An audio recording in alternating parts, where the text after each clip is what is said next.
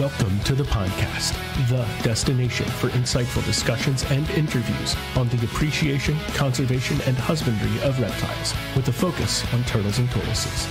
Now, let's join our team of turtle nerds. Hello, ladies and gentlemen. Welcome to another episode of the podcast. We are here tonight. Sans Cristione. Is it Sans or Sans? I'd say Sans. Okay, Sans Cristione.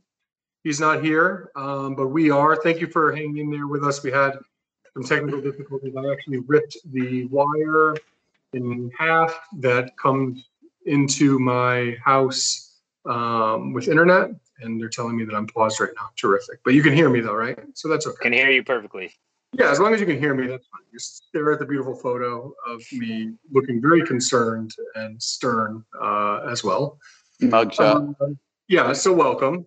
This is an audio show. Okay, let's not forget that. So we're here with Kevin Minto. Say hi, Kev.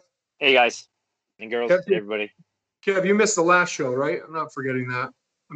One of the last ones. I don't know if it was the last one or the one prior.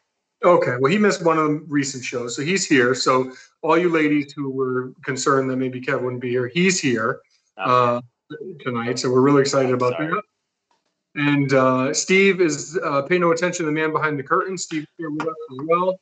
And without further ado, our esteemed guest and somebody who we're really excited to talk to tonight is our guest, Mr. Charlie Moorcroft. So welcome, Charlie.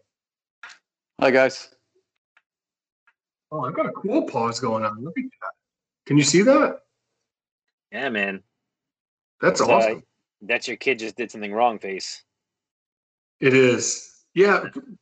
It looks like all distorted, like computer. Can you see that? Like digital. It looks like digital art of some kind. No? Little furrowed brow. That might be the pixelation from your internet connection. You're not seeing what I'm seeing. No, it's not even pixelation. It's something crazy cool. Someone else sees it. You know what I'm talking about. If you don't, then you think I'm crazy. Fine too. That's okay. You're not alone. You're not alone. So we're excited to talk to Charlie tonight. Hopefully the audio version of this works out okay. But Charlie, you are like, I don't even know what. You're like one of those up and comers in this world. You've been around the animal world for a really long time, really well respected, really well respected, but kind of have been like really hot topic of conversation in recent months and in like the past year. So not to, talk about something that you obviously probably don't want to or anything because you're super modest, but what's it like to be everyone's favorite person to email now out of the blue? I don't think I'm any different. Nothing's changed for me. I wouldn't say I'm any different at all, and I wouldn't say I get any more attention or emails or anything. That's a lie. My life's the same, really. It is. It's the same. That's a lie. I still rely on you. I still live my life. Nothing's really different. I keep seeing you on the other YouTube channels, so. Yeah. It's so funny because I'm going to turn my video off. Okay, let's see how this works. All right, well, eventually I will. So it's so funny because, like, you and I have been really close friends for a long time. And, like, I'll talk to people all the time about, like, who my people are. Like, Kevin Pollack is somebody who's a really close friend of mine, but people don't know. You were like that for a long time. It was like, oh, yeah, my friend Charlie, blah, blah, blah. Now I have people that I don't even know, like, oh, man, have you seen this guy Charlie Moorcroft's place? It's really cool. It's really funny now, like, how that's changed in the last year. I don't know. I just wanted to tell you that. Let's back up a little bit. You were supposed to be the one that came down and filmed first, and obviously COVID made that not possible. And I get along with you so well. I'm so comfortable with you. That's actually why I would even do this show. I don't really like videos. I don't like how I sound, any of that stuff. At work, I'm a horse trainer by nature and pretty confident, pretty direct, very comfortable in my own skin at work. But to take on this project was something that was very different. And it was important to me that to kind of get it out there, I went with someone I knew, and you were obviously the first choice. When that didn't happen, because your wife was smarter than maybe you and I at that moment, Greg seemed to be the next obvious person to go to. I really like how he produced things. He's a videographer by nature. So it just was a natural choice to get him to come down and look around. I kind of baited him a little bit. I sent him clips and photos and, kind of wasn't a stalker, but pretty close. And then he came down and put together what I thought was a really great video. And that really is what did it. The place is a combination of friends, and years of experience and things I've learned from either forums or more recently Facebook, now that forums are kind of gone, traveling to Ralph Tills, Mark McCarthy, people that have been doing it longer and doing it better. I wanted to, and you certainly take it and do what you guys did and kind of follow your lead, but definitely make it my own, if that makes any sense. I think it doesn't just make a little sense, like it makes all the sense in the world. I think that's so cool. I think most people would probably say, they've taken a little bit from the people who have kind of mentored them or have been there right with them, like along the way. Like I can look in my setup and I see a little bit of Kevin Minto, I see a little bit of Charlie, I see a little bit of Bill McCord, I see a little bit of Steve Enders, I see a little bit of a lot of different people in there, depending on like what angle I'm looking at it at a given time. So when I've heard you say that in the past, it's really like spoken to me a lot. So I think that's really cool. I'll back up a little bit again. My training job with horses is pretty intense. We live in Wellington, Florida. It's the winter equestrian capital of the world. During the winter months, when the weather here is perfect, so many people come from all over the country and even all over the world to compete. Really turned upside down. And then in the summer, things get a little bit slower. And as I've gotten a little bit older and accomplished a lot of my goals in the equestrian field, I wanted to do something different and give back. I love educating. I was raised as a kid to be an educator. My mother was a teacher. We were taught to give back, to educate, to get involved. That children are our future.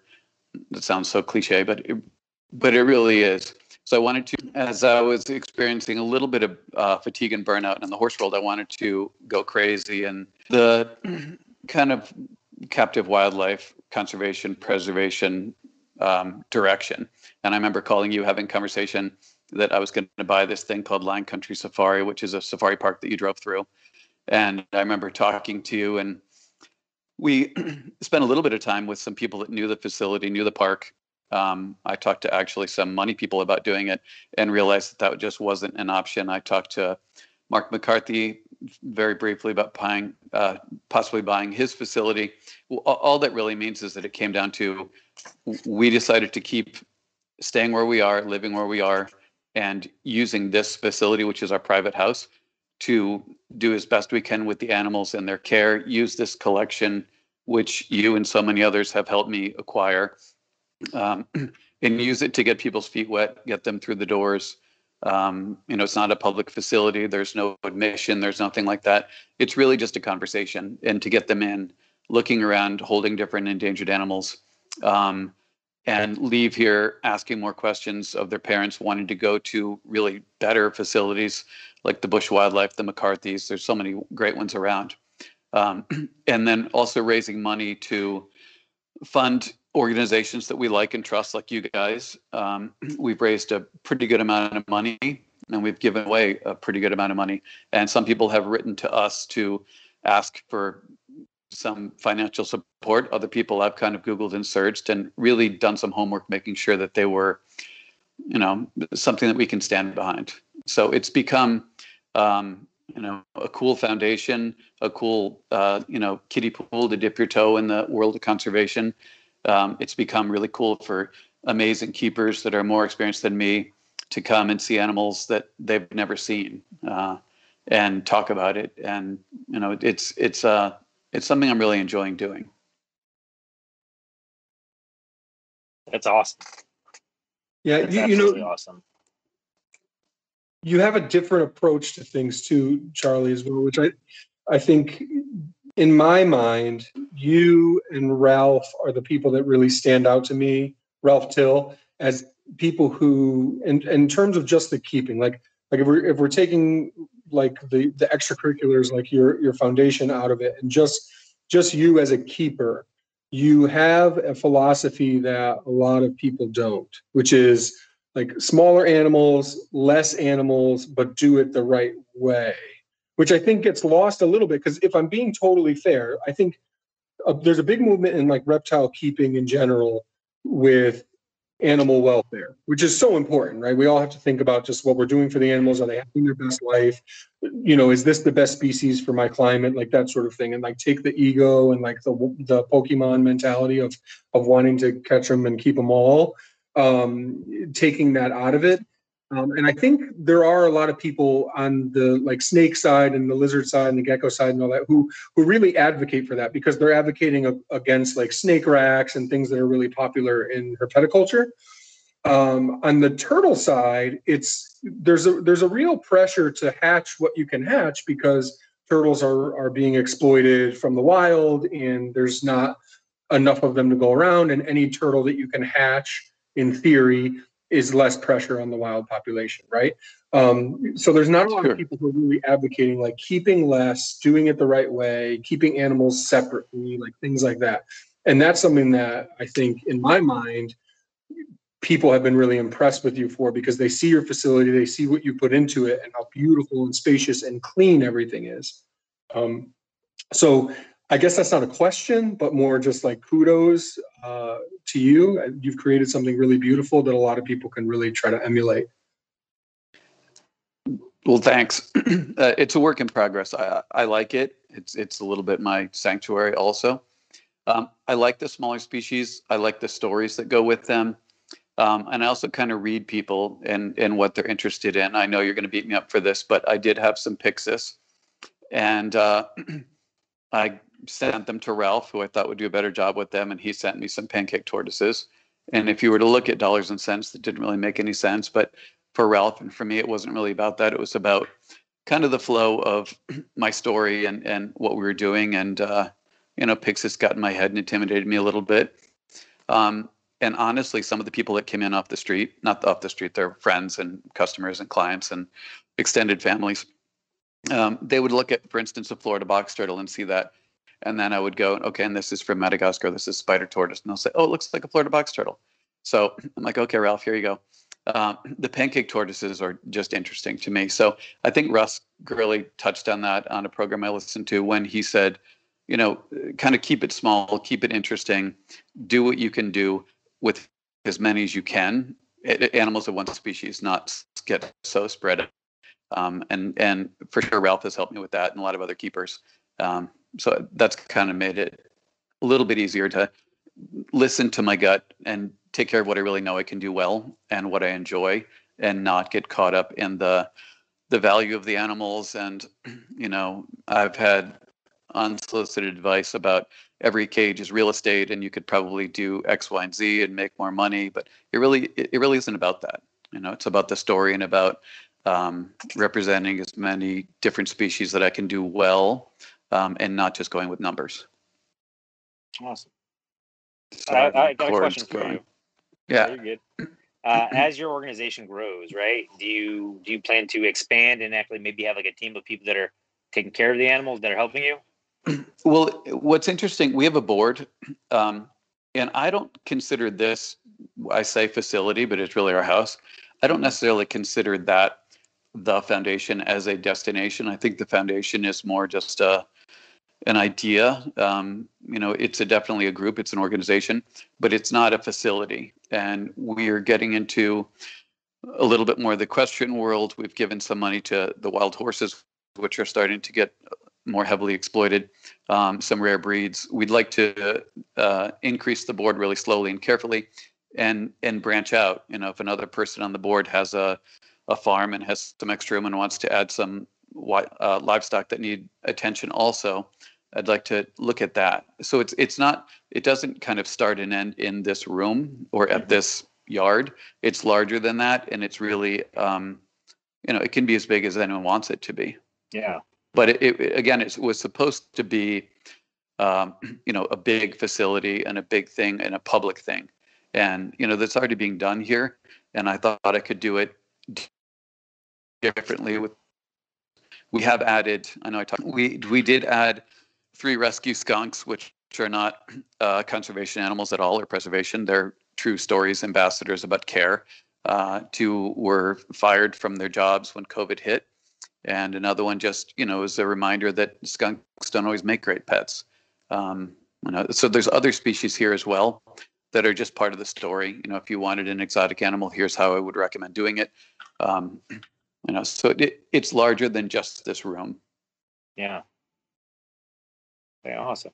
One thing that I always thought was fascinating is, and a lot with the conservation, like you're just saying, is like, do you think this would be a great exotic animal for you? But like when you're walking through your yard, and a lot of turtles, they are very, very exotic animals. They're not something you're going to see around here at all. So do you think anyone would get kind of like confused with that message? Like, hey, these are not the greatest things, but I have so many of them. As far as, I'm not sure I follow. So like if you're having visitors to the house, right? Yeah. And you're saying with the teaching aspect, part of this is like, hey, if you're looking for an exotic animal, maybe they're not the best pets kind of thing, but you have so many of them at the place, Yeah, it's a complicated story, because I'll say these little mud turtles, for instance, which this is an Everglades locale, and that these make great pets. And, they might look at me sideways like, well, this is conservation. Well, obviously keeping turtles that are not endangered, that make great pets, isn't a problem. I mean, we would all want to do that. And I use those as examples versus maybe sulcatas or versus, red-eared sliders or things that get too big and smell and, don't really make any sense and now are illegal here. So it's all part of the story, and maybe what direction you would talk to a certain age group. And I get a vibe right away when people come in, if this is they want to just whip through and go hold skunks, or if they want to really understand countries, continents, climates, why we wash our hands so much in between. So one thing I've learned is to kind of read and try and give them what they're looking for, and then kind of jam my story in the cracks as much as possible. Okay, awesome. And can you take us through like just essentially your earlier story? Like, how did you get started in this essentially? Because a lot of people may not know you're from Connecticut originally, right? I'm definitely from Connecticut, and you guys are still sucking it up there. Anyway, I luckily got out of Connecticut. I've been in South Florida for about 15 years and lived all over the country. I grew up normal family, lots of kids, Catholic school upbringing, pretty structured, pretty tough, great parents, but pretty tough. And we were not allowed to have animals in the house. So it was outdoor rabbits, chickens, I had goats. We had a tiny piece of property, but adjacent to it was a neighbor who was kind enough, basically said, if you join 4-H or if you join different organizations, then you can house some of your animals here and help, trade off some labor. So that was a real great experience. When we would vacation, it always involved a lake or a river or brooks. We would go get a cottage. I remember going to Vermont. I'd tell people, and instead of fishing, I dug up on the beach and found some snapping turtle eggs, which I promptly brought home to Connecticut and dried them out in the basement with no water. And then learned the next time I went to Vermont that I could find more and use them. I went to the library, rode my bike, and learned how to do that better. Learned how to hatch them. So of course, I Vermont snapping turtles and released them in Connecticut into the Connecticut River, actually, not knowing any different. So there was always that, in a canoe looking for painted turtles, outdoors working with animals. And then, a little bit of college, lots of traveling. The equestrian world is really a challenge to have animals that require any type of routine. You live like gypsies, you live on the road. I've lived all over the country, East Coast mostly. And not until I moved to Florida, where you literally can put a spider plant outside and it lives forever, and you realize what can live here, and you stumble upon people like the Fred Grunwalds of the world and others that have amazing collections and have been doing it for so long, and you just kind of have so many more options. So I thought I would just slowly went on the forum, and I met Anthony and met a couple of local people with cherry heads, and I did a lot of research and realized that cherry heads would probably be the best thing for me at that point, and just started slow with those, and it just kind of snowballed and escalated since then. So it's been so easy to do, really. I have a decent job. People are like, oh, you have a lot of money. I don't really. I just work really, really hard, and I don't have any help. I keep it clean myself. I get up early. I stay up late. I like doing it. I'll put a podcast on or YouTube and just kind of do my thing in this room. So I clean it a lot before someone comes, but it's not always like that. The animals are cared for, but you get it ready for visitors. So when Greg came to film, I was crazy, like washing glass and, all that stuff. And we wanted it to translate really well into video. Of course. Absolutely. How much time do you think you spend a week, like, maintaining your facility there? I'd say an hour in the morning, hour. And then, if someone's really coming, but I don't know how much time. I mean, I kind of just putter around, I do water changes with fish tanks or repot plants or, change substrate. So I do it.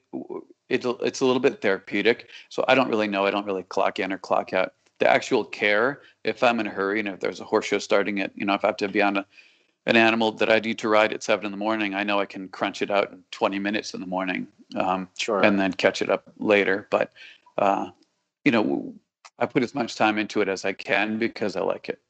Okay, awesome. Do you have a favorite animal in there, like, that you personally find that you're watching more often than others? Good question. It changes. I would say, for sure. I think you're drawn to different things at different times for different reasons. It's kind of a non-answer. I have this ridiculous looking cherry head named Martha. And when I first had the pleasure to meet her, she was living at a friend's house. And I kept looking at her thinking, that's just the craziest looking thing. And finally that person said to me, I know you want to do foundation. I'm going to give you Martha. She's going to be the one when the hurricanes come. She's going to be the first one in your car. And sure enough, I drove a Mini Cooper at that point, and we loaded up 40-something horses and birds and all these crazy animals. And in the back of my Mini Cooper was Martha. And so I think she's always my favorite. She's a lot of people's favorite just because she was found walking down the side of the road. And, South Florida is crazy. It's like its own country. It's its own world. And you can find a cherry head walking down the side of the busy road that was treated terribly. I'm sure someone just tried to dump it in a canal. So I would say if I had to pick one, if this place was on fire, God forbid, and I grab one, it'd probably be her first, but she's outside. So sure. Okay. I love the Spangler eye. Those are characters, their eyes, their movement, the prey drive, the ease of care, stuff like that. They're my go-tos. But I have a crazy snapping turtle. I figured you'd like that.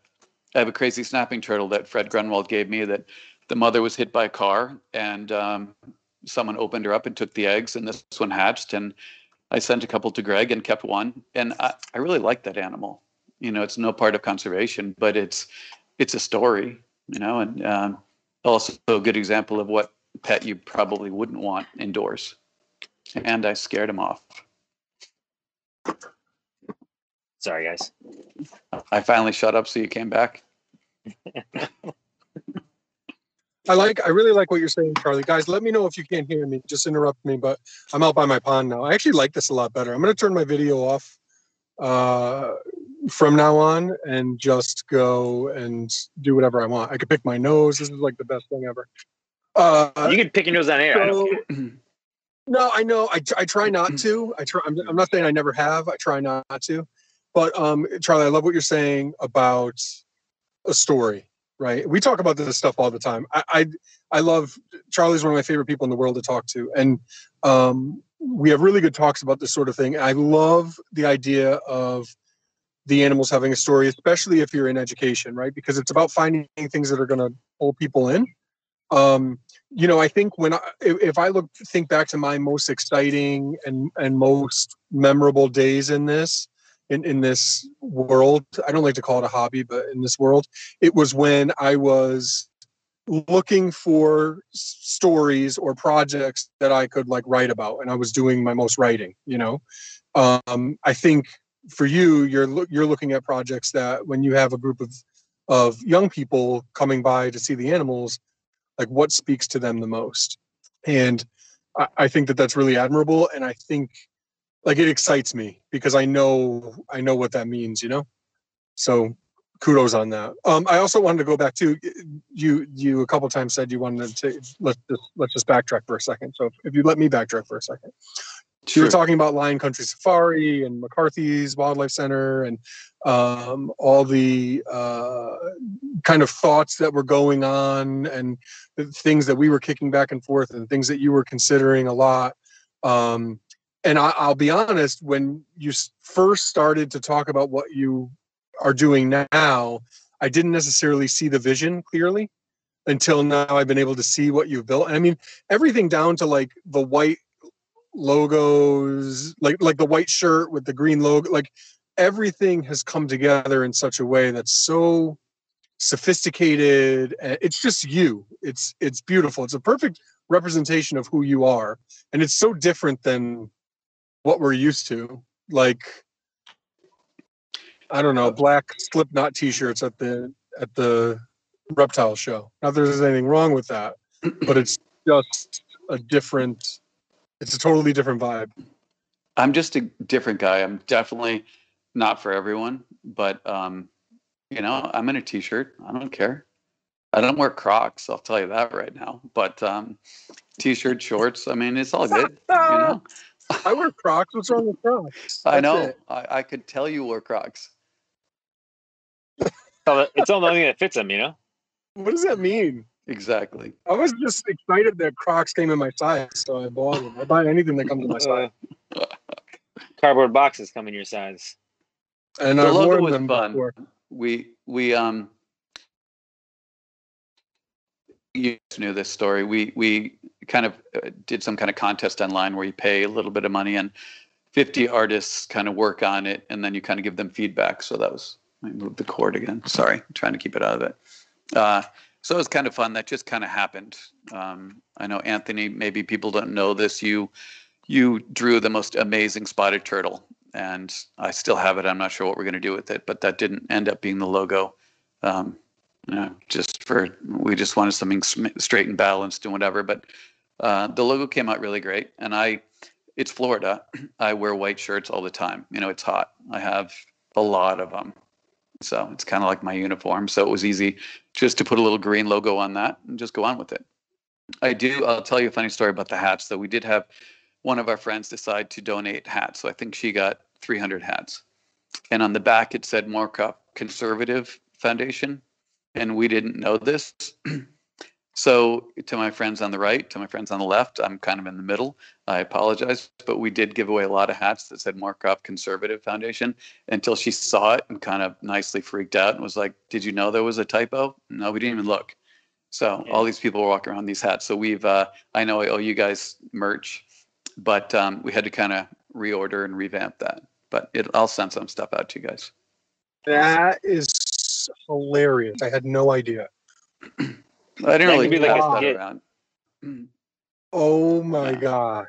And of all the terms too, because and again, not saying either side, it was just like, it's so politically charged and it's like the last thing you want to be doing. Oh, it's just anything on either side. Yeah. Oh my gosh. It's like what was it when Larry David wore like a MAGA hat, so like no one was sitting near him in a restaurant? And I like that. Curb Your Enthusiasm. Depending on where you're eating, there's an animal hospital up here called Snowflake Animal Hospital, and it's in your area actually, Kevin. And it just makes me laugh every time. Like obviously they'd been there for a while, but it's just like out of nowhere one day because of politics, it just became this hugely negative term. And they called really angry yelling at us at one point because of something that happened, and it's like, really, you got a call from Snowflake Animal Hospital again, yelling at you about whatever. Like, oh my gosh, you can't even make this stuff up. It's like, should be in a sitcom. Anyway, Steve is sneezing in the background. Nobody can hear it except us. They don't know what type of professionals we are. So Charlie, your organization's already like donated a lot of money to a lot of organizations that needed help with everything and just things you wanted to benefit. Has there been one that really stood out to you so far? Like somebody's message, somebody's platform that you really thought was beneficial and it'd be a good time to talk about as well? I'd say everyone. I mean, I want to support you guys. We gave a little bit of money, then we're able to give a little bit more. I think it feels good every time, you know. So I wouldn't think that one hasn't really come yet. I'm so familiar with you guys, so it's hard for me to say like that was the best feeling to give money to you. Yeah. But I think that moment will come, and that will be kind of a great story down the road. I'd like people to apply, you know, whether it's I'm huge about education and kids. I'd like people to come to us with ideas and, you know, say, here's what I'm thinking. I'd like to, you know, travel or do whatever, or help out or start this program. I think that's awesome. I love listening to Anthony when he talks about schools and having schools, high schools or whatever age, setting up animal care as part of their programs. I think that's awesome. So I think more of that will come, but nothing. You look at organizations and you look at bank account and there's 37 million in there, you know, it's a no for us. We're not going to give money to that unless, you know, they're spending 38 million, which usually they're not. So there's nothing wrong with having an endowment. There's nothing wrong with having a lot of money, but, you know, and the other thing we wanted to do was not have a lot of administrative fees. The money we bring in does not, get used to, we don't spend it on keeping these animals. I do that. If people want to, you know, here's $20 or whatever for whatever, I'm going to take it. But that's not the point. You know, people don't come here to fund what we have here. This is my collection. I would be doing this anyway. I really want to, this is a conversation piece, and then the money part is a little bit separate, if that makes any sense. Absolutely. This is, you can show people like your personal interest with this. And then it leads into like what you want to do on a grander scale with other organizations. Yeah, yesterday I had friends visit, and they brought another friend with a macaw. Actually, it needed a home, so another friend came and picked up the macaw. But the girl that owned the macaw, which was in really bad shape and needed to go to a new spot, not their fault, they got it that way. The girl went home and told her mother that she wanted to grow up and have everything I had. Like, I want to have those animals, and I want to, you know, I give her a hat, and she didn't take the hat off all night. So to me, that's really cool. And that girl actually volunteers at Bush Wildlife already and is really involved. And her mother does children's books. So there's some conversation there to maybe get into, you know, having one of the animals here star in a book or something, which would be cool. Cool. Yeah, absolutely. That's incredible. How old was this girl? I would say she was 9, 10, 11. Okay. That range. That's what I was thinking, younger at first, and then you were saying volunteering at Bush Wildlife. Like, okay, how? Then I was thinking, she's 2. Teens. That's really awesome. Very I like that. I mean, you guys. I know Chris isn't here, but you guys each have 2 daughters. So really, I want the world to be a better place for not just the animals, but for them also. You know, I want there to be programs for them. I want, when they watch this program that we're doing right now in 5 years, if they're interested, you know, that they got something out of it. So it was important to me to kind of bring a different perspective and, you know, touch on education and the journey that little kids coming through here, you know, when they get peed on by a turtle. And I'm like, oh, well, who cares? If that was getting in someone's mouth, they'd probably pee so you wouldn't eat them. And there's a sink right over there. And all of a sudden they're like, oh, fine, you know. It's just interesting to watch children change. And that's what I like about the horses. I don't know if I touched on that. I want to win every class we go in. I'm definitely a competitor. But equally as important, I want riders that become better humans through the sport of riding with education, you know, not conservation, tradition and responsibility and, you know, overcoming fear and personal struggles and teamwork. The way we choose to do our sport is a little bit different. And I also start riders way younger than most people would. Most people would never want to do what I do. We also work out of a facility that has a 15-acre man-made, they call it a lake, but it's really a pond. Florida, as everyone knows, people say it's a swamp. I think of it as a sandbar.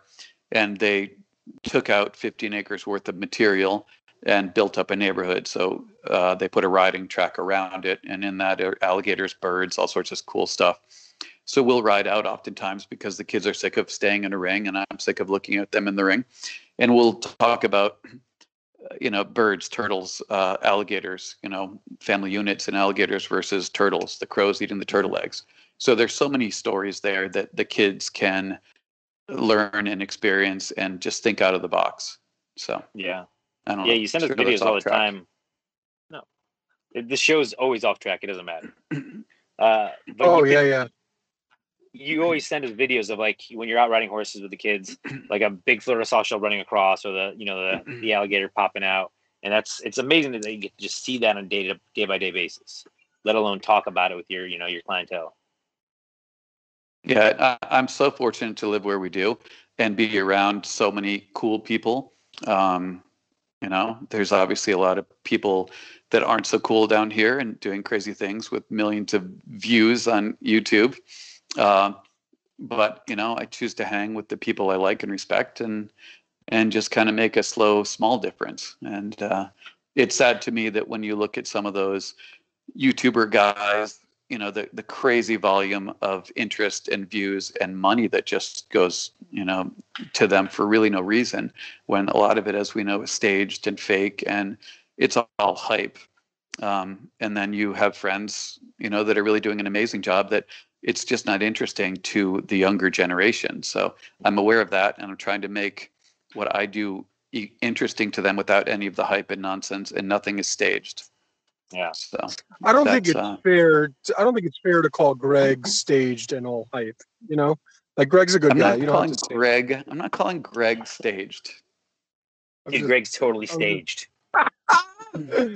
Classic. My favorite part of Greg, when you watch his videos and he releases them, and he'll take a photo, he'll release it. I think it's great. He catches them, tells you kind of how they want to live. A lot of the habitats here, I'm worried that I want to do it as well. He gave me a little turtle that was produced at his house, and I want to make sure I do it as well. I might end up giving it back if I don't think I can do it as well as I think, he would want it.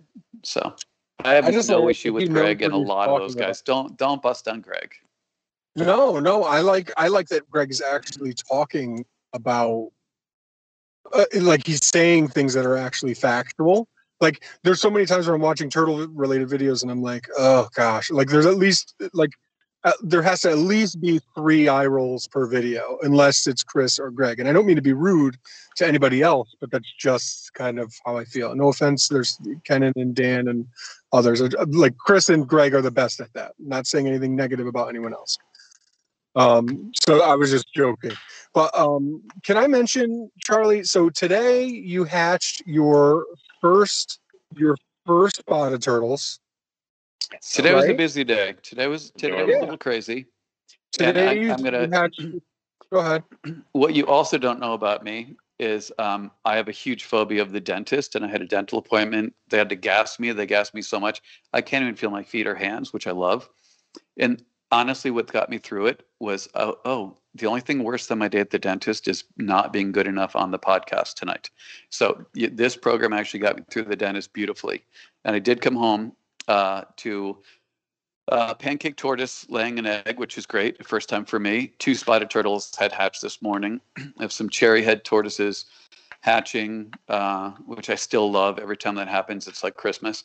And I did have an Egyptian tortoise pass an egg without digging a hole, and it was broken, and there were 2 yolks in it. So it was kind of all in all, a lot going on in my world.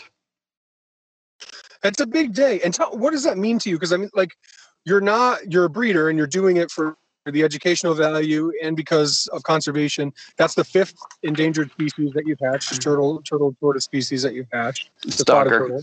I can't believe you know that.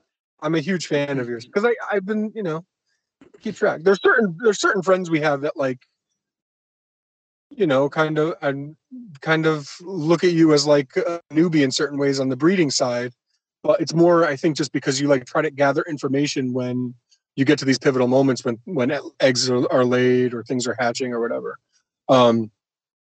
So you're just more open and you're not very like boastful at all. And yeah. So what does that mean to you, you know, knowing that your other work isn't that the main focal point of your work isn't to breed a bunch of animals, but this has got to be like a nice added bonus, right? Oh yeah. I think it's great. I'm excited. The spotted turtle enclosure we designed is terrible for people to watch them. You just can't see them. It's exactly how they would want it. They see us. I'll go out there quietly and I can spot them pretty easy. But most people who visit, they just think it looks like, you know, plants and a swamp, which is perfect. But so it's nice to actually have some hatchlings, and I'll keep them inside in a tub and grow them up and be able to kind of share that with people when they come and actually see them. I mean, there's nothing cuter than baby turtles and tortoises. I mean, maybe there are to some people, but that really helps when I say these adults are all captive raised and bred, and these have now produced here, and here's two of the offspring. It's satisfying for me. It's also a great story. And I'm sure I could easily find home for those. The more we produce, as you guys know, I feel like I'm preaching to the choir. The more we produce of those, the more, you know, get to stay hopefully in the wild. Yeah. Yeah, right. That's the idea. Absolutely. So we want to go to our first segment here, our only segment really for the night. And we'll hit you with the mailbag. Minto's mailbag. Okay, sorry. So first, before I actually ask any questions, I have a couple statements from people in the chat. First is from Matthew Hills, who wanted to let you know you look great on video. Don't be so hard on yourself. All right. And Thanks, then man. Sorry, I left so the handsome. And then we got your buddy Greg, you know, the one you don't want us to pick on. He says that he loves you, and that was before you stood up for him. So he's a good guy. He's a good guy. He means it. And he's really good guy, except for when he stages stuff. Yeah, man, he just keeps releasing those alligator snappers and then finding them again. It's pretty ridiculous. Staged. He keeps them in his trunk. Yep. No. And the last one, I'm gonna mispronounce this, so I do apologize. But Sumiakwai. They're happy to see that there is a non-bearded man represented on the show and in the turtle community. So it's something that's been an ongoing thing here. So with that, we have a couple questions. So Derek asks, what is the turtle that started it all for you? I'd say the cherry head started it here for me, but painted turtles, snapping turtles, all of them really. You know, okay. I'm so boring with those type of answers because it's not just one. It's the whole adventure and the journey. And you know, I drive to work. I look at all the sliders and cooters, which is such a weird word, on the banks here basking, and that's interesting. I look at the Florida soft shells crossing the road. I still look at everything. I don't know. Yeah. There wasn't one that changed it all for me. It's just part of, you know, all little chunks of it. Sure. Gets back to your favorite one. I think that changes. It's like having a favorite kid, which if you do, don't answer. Depends on the day. Same thing. So see, it changes. That's fair. Also from Derek, what is your secret for such a healthy, full head of hair? I'd like to know also. I don't know, but I do get a lot of comments on my hair, and if it's a bald person that mentions my hair, like you might need a haircut or your hair's a mess. I sweat a lot. It's always standing up. It's a mess. I always say you're not really qualified to discuss hair. So I guess it's genes. I can thank my parents. I had clearly nothing to do with it. Yeah. So I've never colored it. I've never dyed it. I've never done anything to it except it's intimidated a lot of barbers and hairdressers and stuff. I'm just like, it grows. Just cut it. Make it shorter before I leave. I don't care how I look. So, yeah. Okay. Kind of. Then we have Terry Martins or Martens, I apologize. They made a very nice donation just before on the chat. But what is the smallest turtle that you have? Like the smallest turtle species you keep? The smallest that I keep, it would probably be the Spangler eye. I've had some really tiny ones of those. Yeah. So for people that don't know, can you tell them what a Spangler eye is? The black-breasted leaf turtle from basically Vietnam. They are a turtle, but they're terrestrial. They're like a tiny, cool, flat, leaf-shaped, aggressive. They're like the biggest personality in 3 to barely 4 inches, maybe.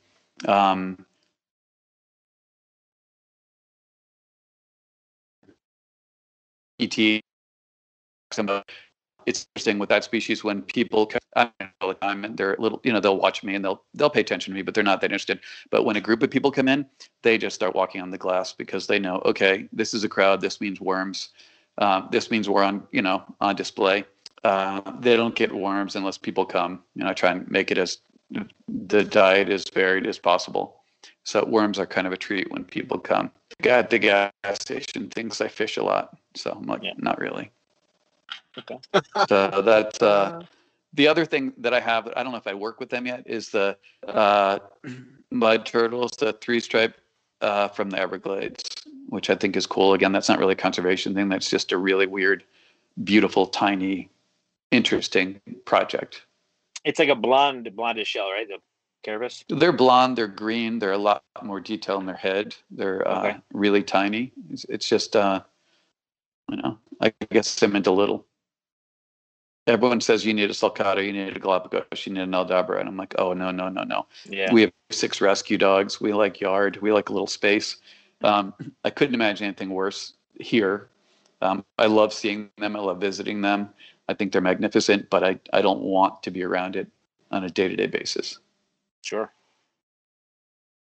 I totally get it. And I would argue that those are preservation or definitely preservation project because they're locale specific. So if anything ever happens to the population, actually knowing where something, like the area where something had originally come from, is that's can true. be a good thing. Yeah, if people keep records and that sort of thing. I didn't really start seeing those represented until in the hobby anyway until fairly recently, past a couple of years, right? Have you guys seen them for years and years? Well, they're not represented I've never seen one for sale ever. Okay. Yeah, I've seen a couple, but they're definitely just quickly wild caught animals. Yeah, we have a friend here that longtime turtle and reptile guy who kind of turned us onto them and has been driving on Alligator Alley and seeing them cross. When you see them on the road crossing they're not going to live. And I do think it's legal, take them home, hatch a couple eggs, return the parents, kind of interesting. So not a real poaching, selling fauna classified thing. So yeah, absolutely. Okay. I'm not that guy. Couldn't imagine doing that. I don't have any problem selling animals. I don't have any problem raising them but certainly not gathering from the wild and certainly not trying to make a living, off of selling captive. It's just not my thing. Sure. Absolutely. I mean, I don't think anyone thought it was. I think, as Anthony said, you're extremely well respected. I think that people that get to know you kind of behind the veil a little bit appreciate that even more because of how candid you can be, and the fact that you're like that with the people you know and you trust, and everyone else still respects you so much. I think it's huge. That you can let loose and still everyone just fully respects you. I'm behaving right now. Just I haven't sworn. I haven't been too sarcastic. It's all good. This is the show to be sarcastic. No, but I appreciate that because I'm definitely, and I'm going to drag Ralph into that because Ralph's strong too. I'm not for everyone, for sure, and I have frustrated some people who thought they could maybe guide me down a way that I wasn't willing to go. I don't want help making this a business. This is not a business. So period. So frustrating as that sounds, I have a cherry head tortoise, which is really, really beautiful. And I'm excited to see her offspring because I'm excited about the process. I'm excited about growing her slow and normal and letting it kind of happen. And I don't feel any pressure to pump it up and, hurry it along and make it go any faster than she's wanting. So I'm pretty clear with that. I'm not, at this point in my life, I'm not willing to get into pressure and peer pressure and all that stuff. I only keep what I like. Anthony's tough on me sometimes, like, try this or what about that? And, I stand my ground pretty much, as you know. Yeah, absolutely. Yeah. So you're not going to be able to peer pressure him into being a goofball. Yeah. Okay. That wasn't my intention. So forget it. Forget it, pal. Sorry. I really apologize. Right. There you go. I'm back. Hi. So no more comments. Where's Dan Bun? Dan Bun's not on there, but Matt Hills is trying to get me to ask. He's busy. He's trying to get me to ask. I'm not asking. Okay. All right. Forget it, Matt. Not asking. I don't know. All right. So that's the end. Here you go. Mailbag? Matthew Hills. Here we go. Ready? Let's see. Boxers or briefs? No. Charlie, what is your favorite cooter variety? Oh, nice. That's a lot. Pass. Next. Oh, thank you, Nate. They're there. Okay, but yeah, that's it. That's the last question for the mailbag. Thank you so much for participating. That's a good one. You don't really win anything. Sorry. Cooter variety. Oh, I can't touch that. Well, what's next, man? All what right. are you not keeping that you want to keep? On a personal level, not for people to see really, but is there anything that you want to keep that you haven't had the opportunity to? The one thing that I would consider working with, which is controversial, I guess, is bog turtles. I don't know why. I think they're cool. I think they're interesting, but I think they're complicated. I think there's a kind of a vibe about them not being captive bred. So for that reason, I would kind of just sit with it to the side. But no, I don't think we need to grow or add on or do anything. I have a pretty good collection. I like what I have. So no, looking for anything different. That's great. Awesome. I like when people say that, it's like he's saying before, the whole Pokemon mentality to collect them all. When you get to a point, you're like, I like what I have going on right now. I don't need to push it further. I think that's a great point for people to get to. One thing I like is a lot of times when people realize something they worked with for a long time, they're like, maybe I just want to try something else. I don't want to add to it because I don't want to take away from what I'm already doing with these animals. But maybe you move those animals on to somebody else. Like you said, you move stuff between you and Ralph when it just wasn't working for you. It's really amazing. Not many people have that mentality. I would encourage anyone. I mean, if someone wants to try something or work with something and they think they can do it well, do it. I try not to pass judgment. I have friends that like sulcatas. That's great. They do it well. I've learned the hard way. I've sent a lot of animals up to Anthony that maybe didn't do it as well as I thought here. The flavomarginatas, I had a really cool group of those.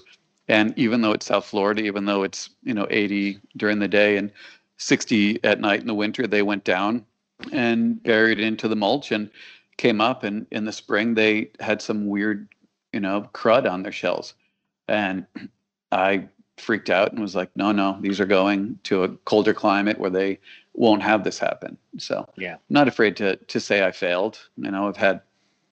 I just try and listen to the animals and do what works here. So I think I've been through a lot of species, and I don't think I failed or passed. I just evolved into what works and kind of holding pattern. But I would never say to anyone else, don't do this, or, if it's a stupid idea, I want to keep a sulcata in my apartment or in my basement, then no. But I don't think that's our point. I think we should all try and embrace and educate and help out and support each other and not get in the way of it. Yeah. Awesome. Okay, cool. And I love that Charlie was able to answer that question, the original question, in a perfect way about like, you know, I don't need to grow. I don't need, you know, like what everyone needs to hear, but at the same time, raise the eyebrow of federal wildlife officials at the same time. So good job, Charlie. Well, I'm not a rule breaker, and my permit is delayed because Florida's weird. We have all these rules and non-rules and lots of gray area. And if you call one agent, you get one answer, and then you might call another agent, get another answer, and they don't really talk. But when you actually get someone, it's very helpful. But I do keep everything legal and respect the laws and understand, although there's unintended consequences of some of them don't really work, but I listen to them. So hopefully my permit will be back on current, because my application was delayed based on, you want to be able to bring animals and do things, and they wanted an itinerary. Well, with COVID, I didn't really have an itinerary, so anyway, worked it out at all. It's all good, but you just have to follow the rules and don't make stuff up. So, I know that you follow all the rules. Obviously, I was joking about the pod. That's all. Oh, the bug. It's one of those things that even don't get the bug. Like, well, yeah, well, it's just it's so high profile. So like when Reptile Master HK shows up on Instagram showing pictures of his Kinocernon voit eye. Like species that was whatever, however you pronounce it, that was described in 2018, that and is in Mexico, where there's no export.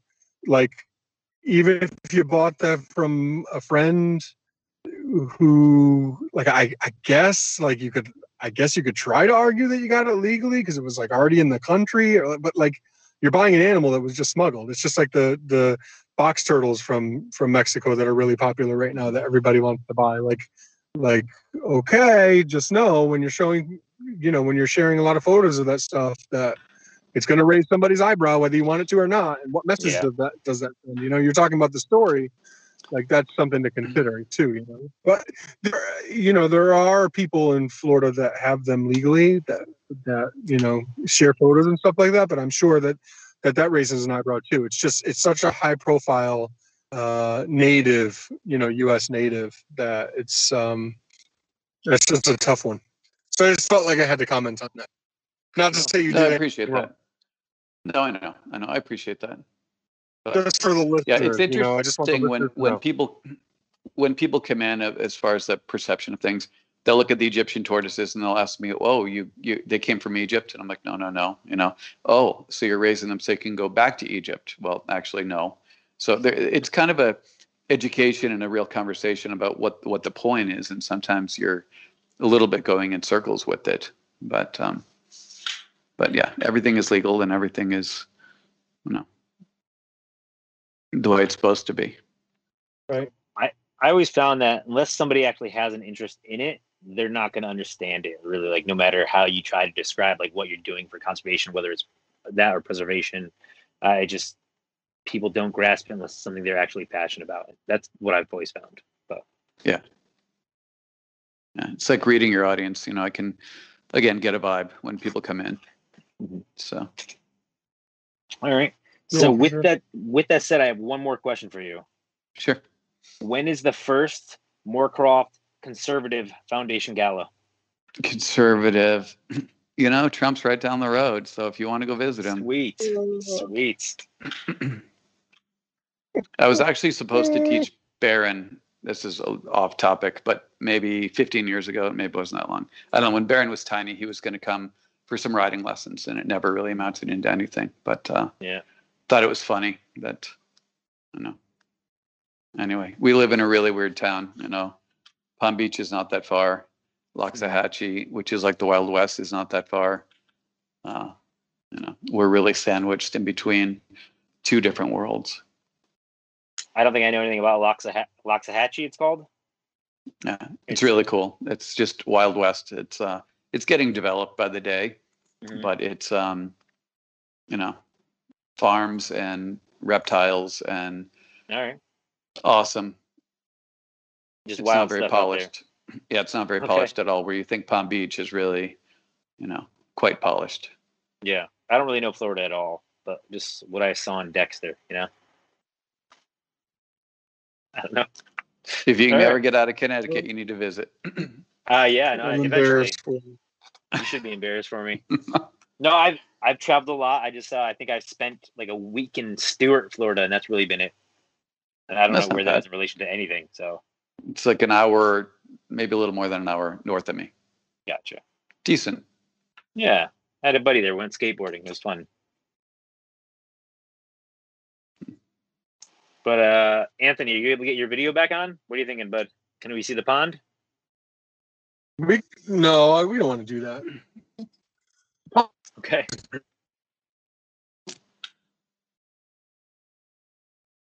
Pond is green. I think Sorry? when my video goes on, you can't really hear. Yeah. Well, you're working right That's now. really You're moving. close. That's a forehead shot. That's a Don't 5 you head shot. dare. That's Okay. because I was turning off the Vic camera. I thought it was off. Okay. Jeez.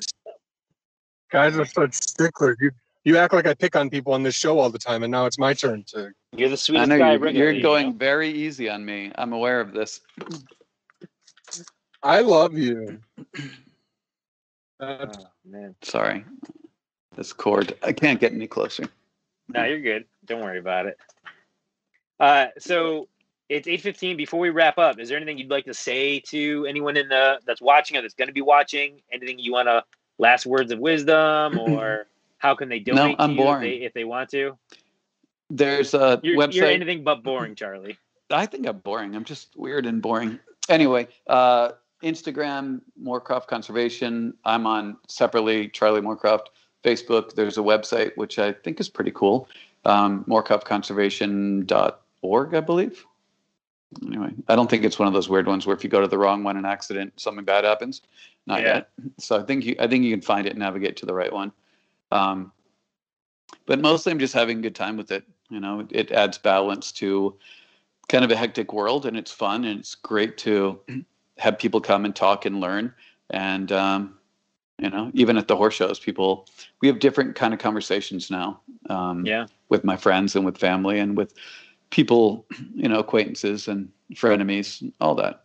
So it's all really positive, amazing stuff. And it was a bit of a risk to kind of expose that part and expose our house to people, but it's totally worth it. So I would love other people to do it and share. And I had a great time with Greg doing the YouTube. I wish it was Anthony. Kenan came and he did a really, really good job. I was a little bit in my shell and uncomfortable, and it was a little weird. And Fred came, and he, of course, is such a great icebreaker. I love him. And at the end of it, a lot of people were aware of it and saw it. So yeah, I think it's great. I'm honored and totally proud to be part of this podcast, and I hope it works out. I hope it's interesting, but it's all good. Awesome. Well, I don't have anything else, Charlie. Thank you so much for being on the show tonight. I really appreciate your answers to everything candidly, and you behaved yourself. Kind of wish you didn't a little bit, but I get why. Some public figures today. Maybe I'll come back and Yeah. Come on for a bros night. I'm not really that guy, Yeah. So, Charlie, yeah. I love you. So Anthony, I don't know if you have anything else. If not, then I have one more thing. No, you can go ahead. I just said, Charlie, I love you, and I'm so happy you're here. Everyone, thanks for putting up with me not being on video, although that's probably for the best. Maybe we figured something out here that we need to make a theme that maybe Anthony has heard but not seen. That could work. Definitely not the. I'm definitely not the eye candy that we need on the show. So Kevin, you're looking very handsome today. I knew it too, Thanks. Kevin. You showed it. You sent us a picture, a selfie earlier, poolside with your shirt off, and I'm like, Kevin's looking kind of good right now. Look like you're trying to become a cage fighter. Did you say dad bod? Dad bod, Yeah, it's I'm in a constant state of sucking in these days, which is a lot of fun. You're looking good, man. This is working. This is working for me. Yeah, I can stay in the background. Steve, maybe you and I could both be producers, and we could just let Kevin do his thing, and he could have his shirt off. No. It's Chris. It's definitely Chris, not me. I'm Well, the keyboard definitely guy. Chris, I'm stepping up because you don't have a saying- face tonight. Yeah, well, Oh, you could be like Dan Bunch. background. Dan Bunn finally shows up. Turtle Heartthrob too. Yeah. Oh, Why hello, am I Dan late? Bunn. Yeah, Dan Bunn, you're coming on the show Better in the late next than couple never. months. Yeah, You better bring it. Dan Bunn. This is 3 hours past my bedtime. He's- Okay, so Dan thanks Bunn's for way showing up. more entertaining, way more fun. He's everything I'm not. That guy kind of is. So there you go, I can't Dan wait Bunn. to go on his podcast as a guest. Oh. It doesn't exist yet, but that's going He's, to be fun. He does his little mini Instagram lives. You know, those like little podcasts. I think. Oh, I usually don't pop on watch. for like a minute and a half at a time. Then I'm like, I gotta go. Actually, sorry, but That's I'm always too interested much. at real quick. That's So the too last thing much. I wanted to go over, guys, was the fact that our bonfire is still going for our 10-year anniversary shirts. I believe it's June 10th is our actual 10-year anniversary. Is that right? That's Steve? right. Yep. June 10th. Getting the shake there. So awesome. June 10th. That's a couple days away. So we will Kev, drop a take link the in the shirt off. chat. You can see it, but- I'm going to stand up. Anthony wants me to take my shirt off, and that's not happening. Yeah, No. all right. 10, be a turtle hero. That's our slogan. We're sticking to it. Yeah, so check that out. Also, tomorrow, either late tonight or tomorrow, we will be having our new 10-year site dropping. So check it out, the www.theturtleroom.org. Steve's literally punching buttons right now to finish That's up right. final touches, and we're getting going. Yeah, I actually I just took down the under construction page, and of course, as always, there's always something that never quite works as you expect it to once it goes live. So I have to figure out that minor detail because it was working fine on the sandbox in the development area. But hey, it's up. Not a like brand new design. The biggest thing is modernization, both in the design and just the technology that's running everything. We're going to continue building out some of the sections you're familiar with. In the coming weeks, I'm going to be still making some updates to certain areas of the website. But the project pages and the species profiles have been tweaked. Beautiful brand new homepage and about page where you get all the information about the Turtle Room as well. Really stoked about how it looks. If you do find something that doesn't work, please let me know, and we'll try to get them fixed. Awesome. Cool. Well, Sounds with like that, a Charlie, plan. thank you so much for joining, man. I really, really appreciate it. I'm glad I got a chance to actually talk to you face to face. I'm sorry Anthony wasn't able to Likewise. show you his face, It's okay. We've all seen him. Yeah, most We've days, seen him. We've heard him. Plenty of Anthony. Next. Did you know that he can't dunk? He can't. Oh. That's not a dunk when you're taller than the hoop. I mean, It's true. Yeah. Mythbusters already busted that one, Kevin.